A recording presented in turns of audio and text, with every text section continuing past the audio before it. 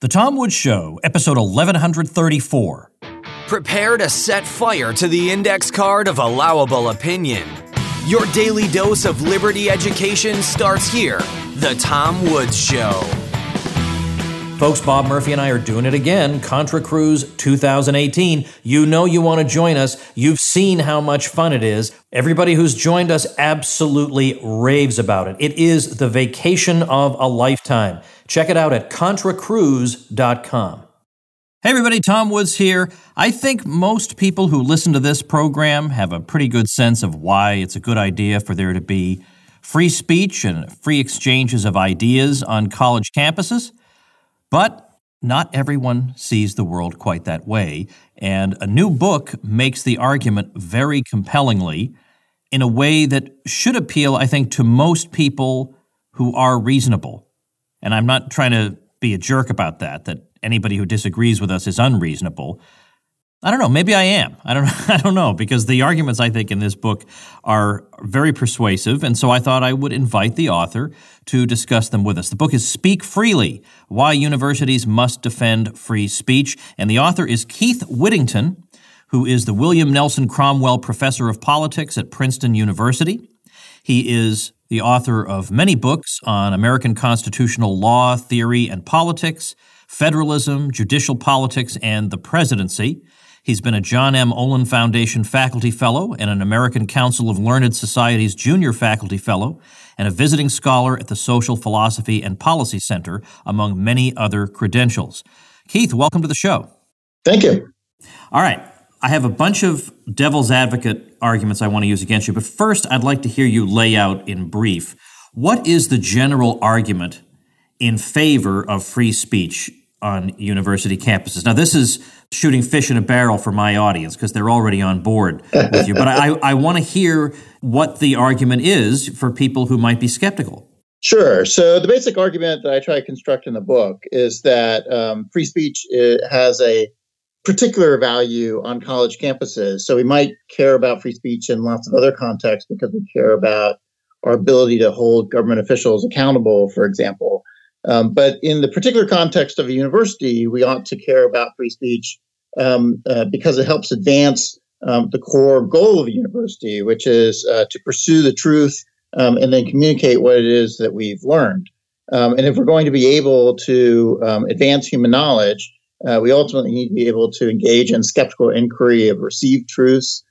We need to be able to engage in wide-ranging arguments to test how strong particular claims are. And so the book tries to emphasize sort of a two-pronged approach to thinking about that. One emphasizes principles that really can be found in John Stuart Mill that emphasizes that importance of truth as importance of free speech as part of a truth-seeking function, that you can't find the truth and you can't really be confident about what it is you know and make your ideas as strong as possible unless you're willing to hear arguments from the other side. And then the second prong really just emphasizes the dangers of empowering censors. And all through American political and legal history, we've struggled with whether or not we can trust, whether it's government officials or campus administrators, with the power to suppress speech that they dislike or find offensive or problematic in various ways. And the hard-won lesson of that experience is you just can't trust anyone with that kind of power in the context of controversial speech because they will use it far more aggressively than we would prefer. All right. From my point of view, one of the main arguments is that if you prohibit speech that you find offensive, well, tomorrow it could be speech that you hold dear that winds up being prohibited, and it's hard to keep control of that. The argument that we need free speech in order to get at the truth, I think, runs into the left progressive objection that surely we have to concede there are some arguments we can't possibly learn from. I really don't need, for example, to relitigate the history of National Socialism in Germany, they would say. I don't need to hear what the pro-argument to that was, and I don't feel intellectually deprived by not sitting there and listening to it. So what's the answer to that? Well, I think there's an element of truth in that, right? That there are things that we have a pretty good handle on, and we don't necessarily want to spend lots of time going back and trying to argue again about, is the Earth really flat? Does the Earth really revolve around the sun? There are some things that we want to move on from rather than have to continue having those arguments. And so that's a reasonable concern in lots of contexts. At the same time, we do need to be willing to be skeptical about even things that we think are probably true. We need to be willing to hear and engage with evidence and arguments that might suggest there are problems with what we already know. Not merely because we might worry about is this going to completely overthrow all of our core beliefs, but also because it can be useful on trying to think about how strong those arguments are on the margins. And so we might think that we are basically correct, for example, about the value of democracy as a political system, or the value of equality as a political value. And yet engaging in debate and thinking through those, the arguments for and against those things helps us better understand why we ought to value them. It helps us understand how we ought to modify our arguments about them, where there are weaknesses that we have to think more carefully about. So we may think that at the end of the day, we're not going to abandon democracy. We're not going to be persuaded that we prefer to live in a dictatorship. But we may hear good arguments that help us think through more carefully what exactly do we value about democracy? What exactly does democracy require? And that's useful to be able and willing to hear that. How about this then? Are there any positions that you would say are really beyond debate? Like, for example, if somebody comes along and says, I'll take an example that seems almost preposterous, yet I could probably imagine somebody saying it, that it's legitimate to target children in wartime. In fact, I can think of people who have said that. I know people who have said that. Right. Do I actually have to sit through a debate with that person, or can I say there is some? Or how about somebody who just flat out denies an obvious, not a controversial, but an obvious conclusion of science, just an obvious one? I mean, try to think of one that absolutely everybody in his right mind accepts. Not. Sometimes we get contested points of view where we're told everybody believes it, but not everybody does. But something that everybody believes, like, for example, that air exists. Right. Do I really have? I mean, can't I just say, I just don't see how this enriches campus life? There have to be. Surely there are some kind of criteria that we all would agree on. Is the point simply that we're not going to exclude because we don't want to hear dangerous or unorthodox political views? Is that what we're saying? Well, so I think there are sort of several ways of trying to think this through. And so I think as a sort of blanket principle, it's probably not the case that we want to say there are some kinds of claims that are just totally beyond the pale and we're unwilling to engage them at all. There may well be, though, lots of claims, and there are lots of claims that we think are extremely foolish, already well settled, not worth spending our time on. And that may be a different issue. So part of what colleges do is try to winnow through the quality of ideas in order to identify the good ones and exclude the bad ones. And so in particular, that's what happens in scholarship and teaching.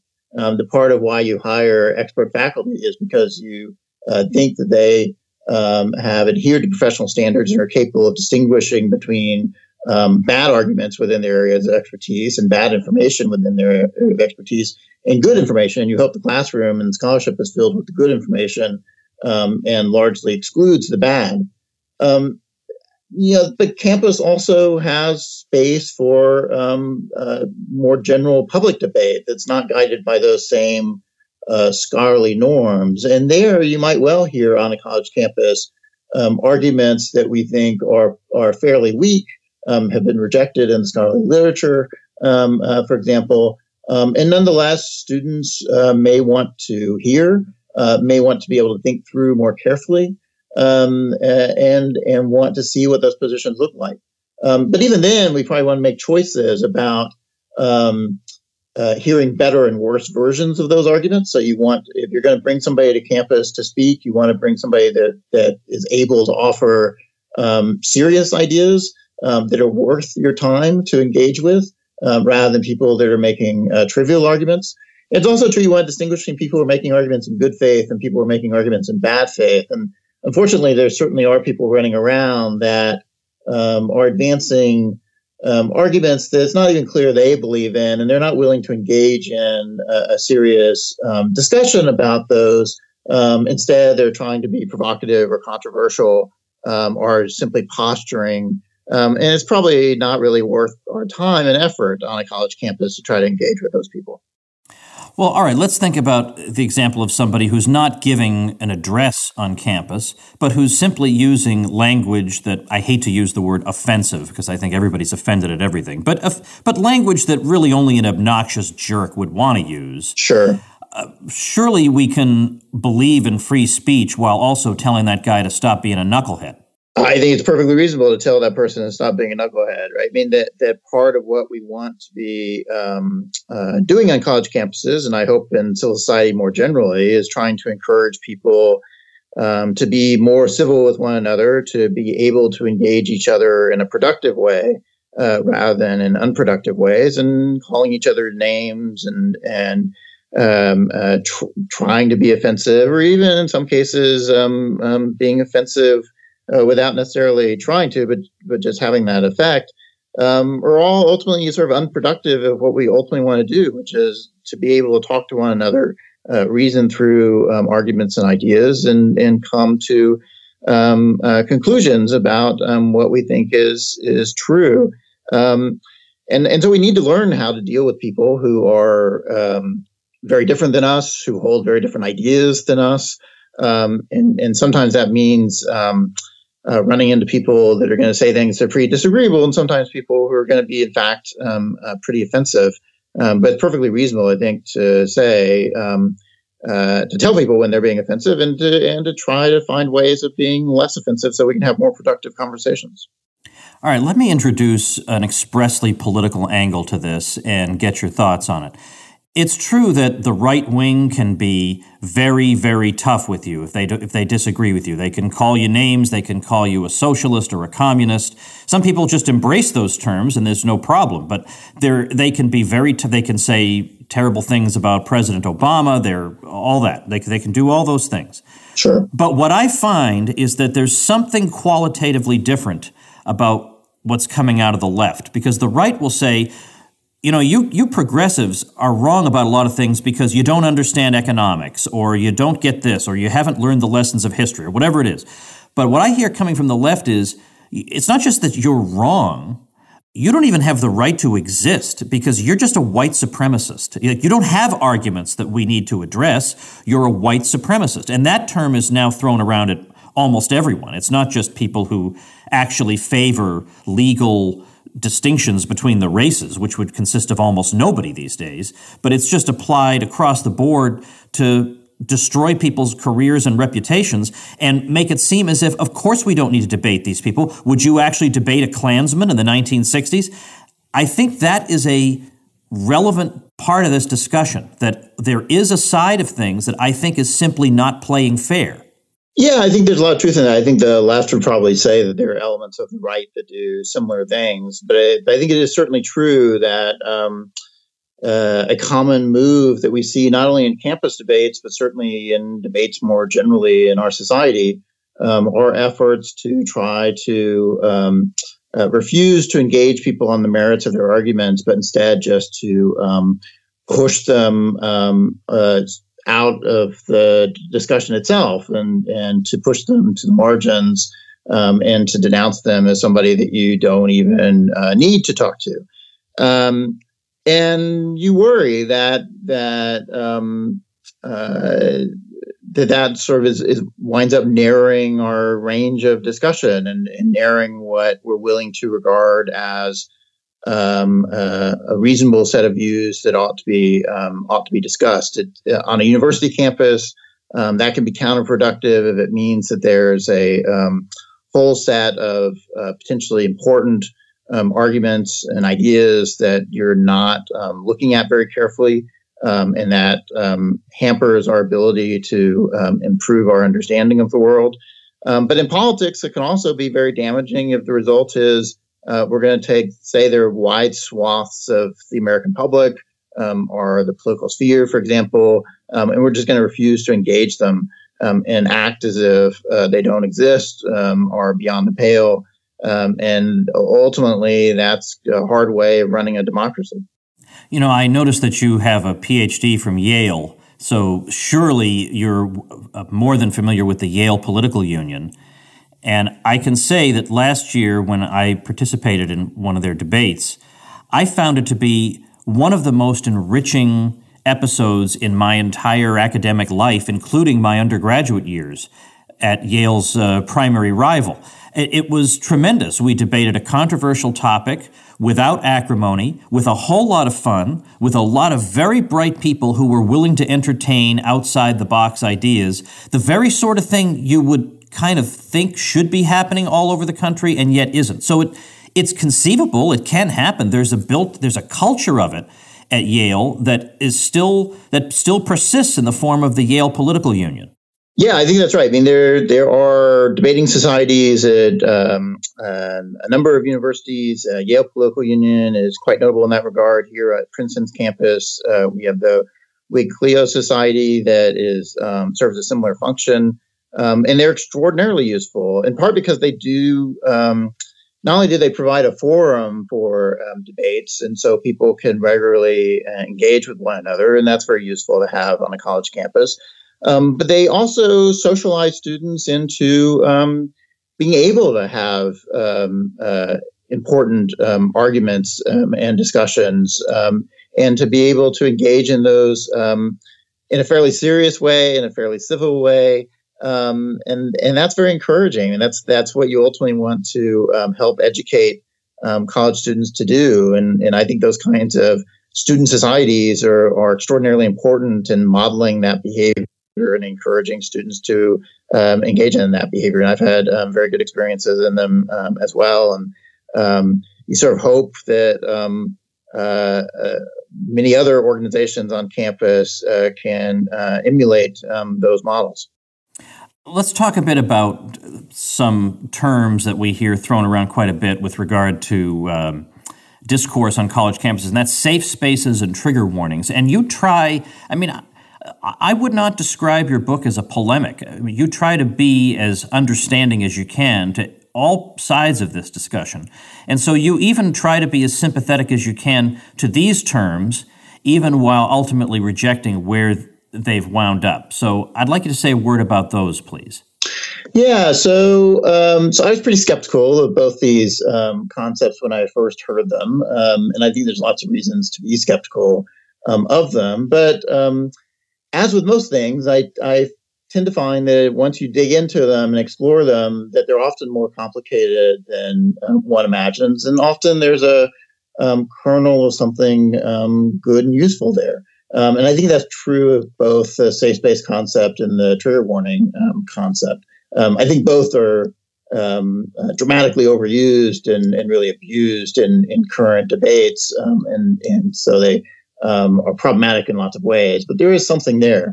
So in the context of trigger warnings, there is a valuable core, I think, in recognizing that there are some students who are going to attend modern universities that are highly inclusive and try to make themselves available to a very wide range of students who come to campus with serious mental and emotional difficulties and can, in fact, encounter things that are harmful to their health. And you want to try to be accommodating to those students and make it possible for those students to take advantage of a college education. And trigger warnings, at least in theory, is one way of potentially doing that. I think in practice, it's almost wholly detached from that potentially useful desire to be accommodating to those with genuine mental health issues, and instead is used as a weapon to try to remove things from campus that some might see as offensive or are politically controversial. And the consequence of that really is to shrink the scope of what you can effectively teach, what you can effectively research, and what you can effectively discuss on a college campus. And we ought to resist that. Similarly, with safe spaces, I think there's a valuable kernel there, which is to say that we do want to have both metaphorical but also even literal space on campus for people to congregate with others with whom they largely agree. It's useful to have spaces on campus where we can socialize freely. We can gather together with people who in fellowship, with whom we share lots of ideas and beliefs and commitments. But it's also crucially important that we recognize that that can't be the entire campus. That the college campus as a whole has to be dedicated to respecting disagreements and diversity. And so so if you try to make the campus as a whole a safe space, you're going to be excluding most of what we do on a college campus, which is to debate disagreeable ideas and to disagree among ourselves. But it's reasonable to say that we can carve out limited spaces on campus or limited kinds of activities on campus where people who largely agree can get together and share things together in a context in which they don't feel, I hate to use the word threatened, but that's of course the common phrase in this context, that they don't feel threatened by those that are disagreeing with them or are extremely different with them in sort of fundamental ways. How does hate speech fit into this debate? So, of course, hate speech is this sort of a catch-all for lots of different kinds of claims and is used all the time now to shut down debate on campuses. Part of the problem with it is that it's very amorphous as to what the concept even is supposed to refer to. Different people have different ideas about what they're talking about when they say hate speech, but often it's just used in lots of different ways. So in a very narrow sense, we might think of hate speech as really primarily being applied to sort of personal harassment or threats to individuals. And in those contexts, I think, colleges as well as American society in general ought to be vigilant in trying to stop harassing behavior and threatening behavior between individuals. But it's also used much more broadly to just refer to the expression of some ideas, for example, that are regarded as often racist, but often it's used in a much broader context even than in the context of race, that to address ideas that are seen as potentially demeaning or harmful or damaging to the interest of wide variety of identities, including race, but also including sexual orientation, including gender, and all kinds of things. And at that expansive level, of course, it has the effect of just shutting down lots of discussion about ideas that are ultimately quite important that need to be held on a college campus. This book, judging from your scholarly background, represents something of a departure for you, because you normally write about issues pertaining to American constitutionalism, and here you are writing a book about free speech on college campuses. Was there some kind of maybe a straw that broke the camel's back for you that made you say, I've got to write this book? Or has anything happened to you personally? What was the origin of the book? So, of course, I come from sort of a classical liberal or conservative perspective on things in general, and I made my career in academia, and so I've certainly had my share of moments where I've been called names or marginalized in various ways on college campuses, and you sort of get used to that as part of the background noise in some ways of being on the right on a college campus. But I do find that over, really the recent years, so not just in the last year or two even, but over the last few years, there does seem to be sort of a growing intolerance of disagreement on college campuses, a shrinking of an appreciation of why we ought to even care about free speech on a college campus. And so, of course, there have been sort of particular episodes that highlight that in particularly visible ways, although I started writing the book a little bit before. For example, Charles Murray got shouted down at Middlebury College, and before the riots at Berkeley surrounding the Milo visit. But there's sort of a steady drumbeat on college campuses of instances in which it's clear that both students and faculty and also college administrators don't always appreciate what it is that universities are even for, and don't appreciate why it is you ought to respect disagreement and be willing to engage with those with whom you disagree. So there are a lot of things I was sort of taking for granted about the way universities would work, and it sort of became evident to me that I should stop taking those things for granted and really need to try to make the case for students, but also for lots of others about why we ought to value universities, what it is we ought to value about universities, and why part of what we ought to value is the possibility of disagreement and debate on university campuses. The book is Speak Freely, Why Universities Must Defend Free Speech by Professor Keith Whittington.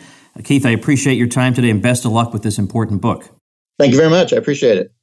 And that will do it for today. Now, tomorrow we're going to be talking about the relationship between militarism abroad and its domestic consequences at home. Very interesting topic, featuring Chris Coyne from George Mason University, so don't miss that one. There'd be no chance you'd miss one if you subscribed on iTunes. You just go to tomwoods.com/iTunes, and then you get all the episodes automatically. It's awesome. Right? Awesome. Especially, by the way, this week we did a debate episode 1131, on the Trump tariffs, pro and con. And I thought that was tremendous. A lot of great information came out. Even though the debate was contentious, it still remained gentlemanly and generated a lot of light. And I think if you missed that episode, you really missed out on something special. So go back and listen to episode 1131. That really is what ultimately this show is all about at its best. And why would you want to miss one of these precious gems? So subscribe over at tomwoods.com/iTunes, and I'll see you tomorrow. Become a smarter libertarian in just 30 minutes a day. Visit tomwoods.com to subscribe to the show for free, and we'll see you next time.